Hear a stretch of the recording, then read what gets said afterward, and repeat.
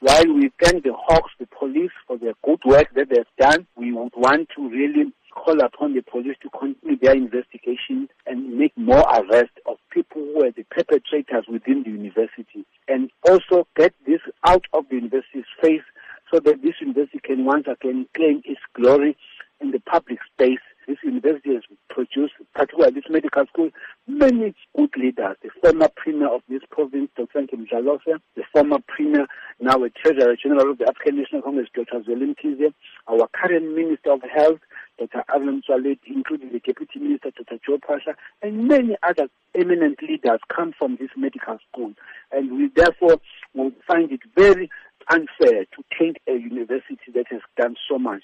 The concern from members of the public is that they may be practicing medical personnel who have allegedly paid this bribe, come through the system, and are now working, tending to patients.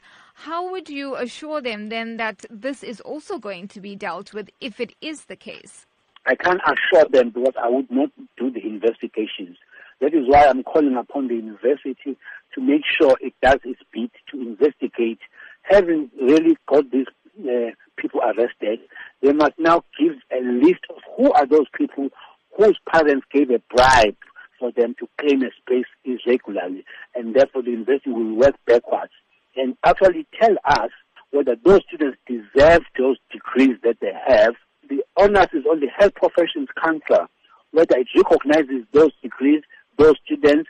Now, as alarming as this syndicate is and how they operated, do you believe it highlights really the desperation of people to get into medical schools in particular? Unfortunately, even if it does, we don't really get into such an unscrupulous manner. That is why it has us as government who has been saying to the universities, please increase your intake of students because we are crying for more doctors. And for whatever reason, only now here and there, universities now are beginning to open up more spaces for university. I now know that because Natal Medical School is going to increase the intake into about 300 to 400 in the next 2 years. But before that, they were glued to 200, and yet they received about 1,500 applications. That is why, as government, we took it upon ourselves to send students to go and train elsewhere, in particular in Cuba, so that more and more students can qualify as doctors and come and assist us. We were very much aware that we are in a dire need of more doctors.